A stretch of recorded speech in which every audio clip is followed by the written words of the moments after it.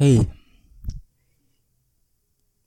pada video kali ini saya akan diskusi dengan teman-teman semuanya, yaitu terkait dengan sikap kita dalam menjalani kehidupan di dunia ini.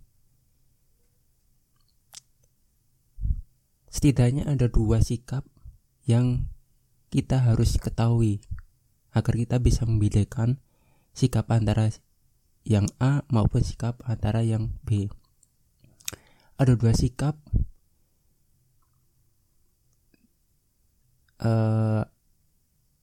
manusia itu dalam menjalani kehidupan ini setidaknya ada dua sikap.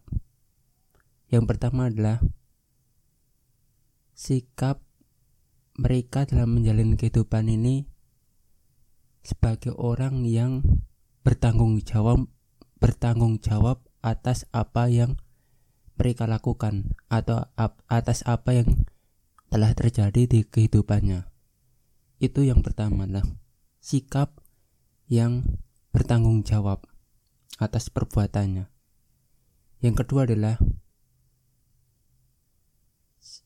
sikap seseorang yang selalu menjadikan dirinya sebagai korban atau objek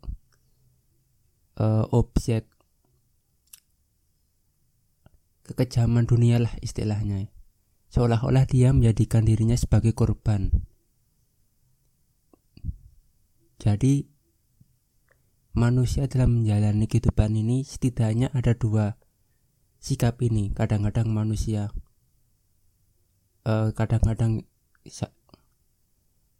seseorang itu bersikap bertanggung jawab terhadap dirinya sendiri. Ternyata di sisi yang lain ada manusia yang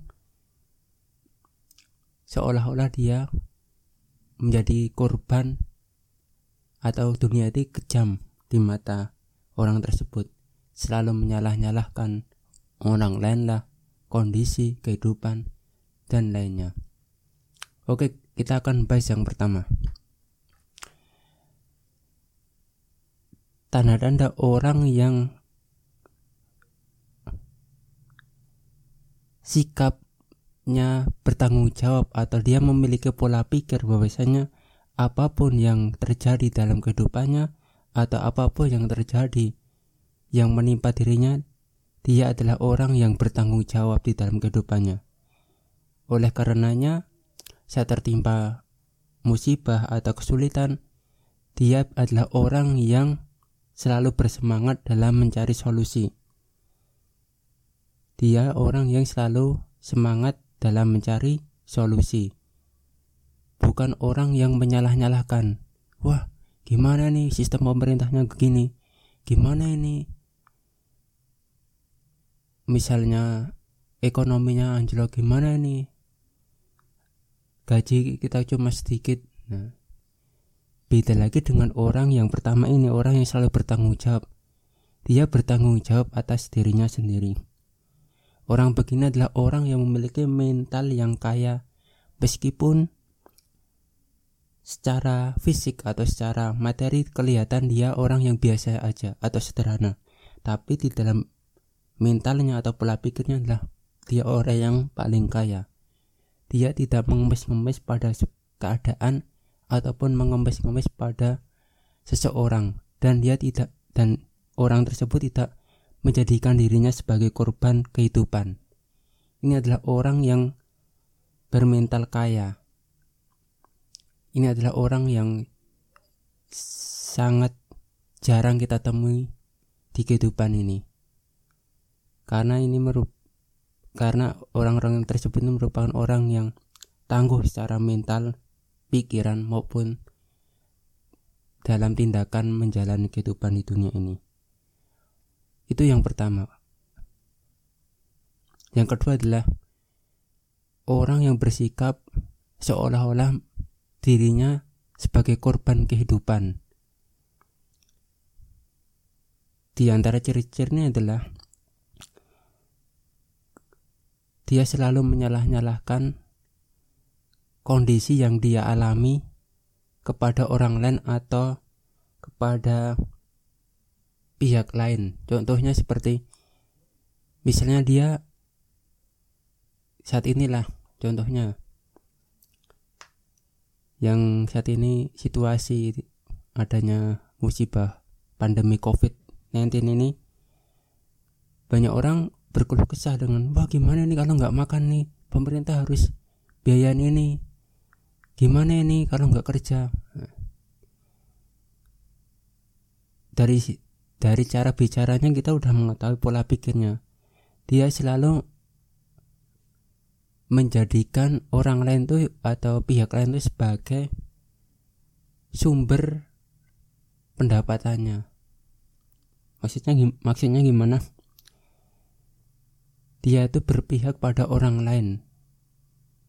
Kalau orang lain atau pemerintah memberikan dia hal-hal yang memberatkan atau merugikan, maka dia berkeluh kesah kepada orang lain tersebut.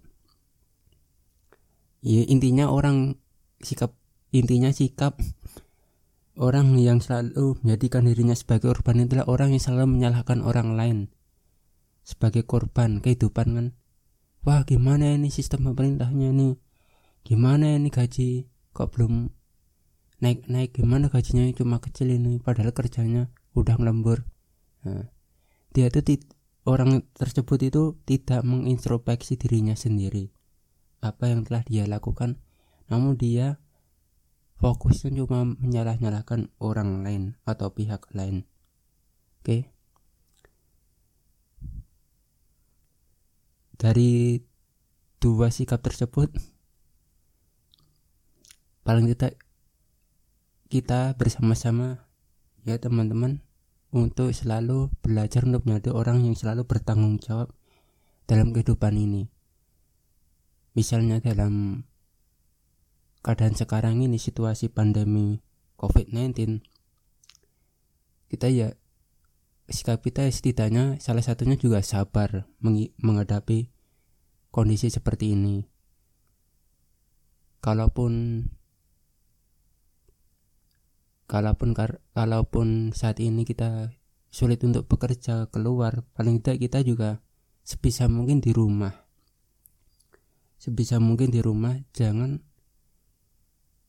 Jangan bekerja di luar kalaupun itu tidak penting banget. Intinya kita mengikuti peraturan pemerintah, menaati anjuran pemerintah, yaitu untuk senantiasa kita di rumah aja untuk memutus rantai penyebaran COVID-19 ini. Itu aja, mungkin udah berapa menit ya? 8 menit lebih. Itu aja mungkin sharing kita pada kesempatan kali ini. Intinya adalah yang saya kasih tahu atau beri kesimpulan bahwasanya sikap kita dalam kehidupan ini ada dua. Yang pertama adalah sikap kita bertanggung jawab atas diri kita sendiri. Yang kedua adalah sikap kita yang selalu menyalah-nyalahkan orang lain atau pihak lain karena menganggap diri kita adalah sebagai korban kehidupan. Oke. Dari kedua sikap tersebut, paling tidak kita wajib kita belajar atau kita berusaha untuk menjadikan diri kita pribadi yang memiliki sikap yang selalu bertanggung jawab terhadap diri kita sendiri. Ini adalah orang yang bermental kaya.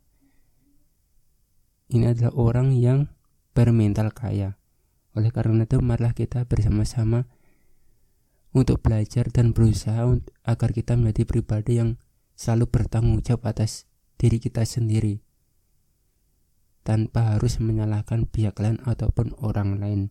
Kita adalah apa yang kita perbuat. Oke. Demikian teman-teman. See you.